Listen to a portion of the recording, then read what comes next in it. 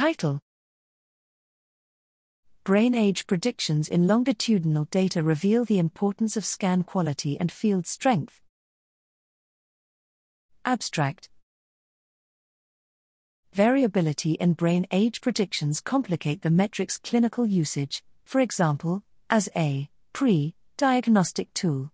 We presented small correlations between age and brain age when repeatedly sampling T1-weighted MRI data from the same individual in a short period of time, 1 to 3 years. Reasons might lay in the absence of maturation effects for the age range in the presented sample, brain age model bias, including a bimodal or trimodal age training distribution, and model error. We also find evidence for the influence of field strength and scan quality on brain age.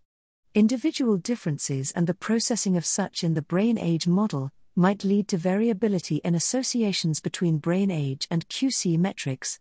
The presented testing of an established brain age model on multiple single-subject short timespan retesting data is a stricter test than the usual use case and does not invalidate MRI group differences. However, intra-individual differences contributing to brain age require further attention in order to advance brain age as a clinical tool.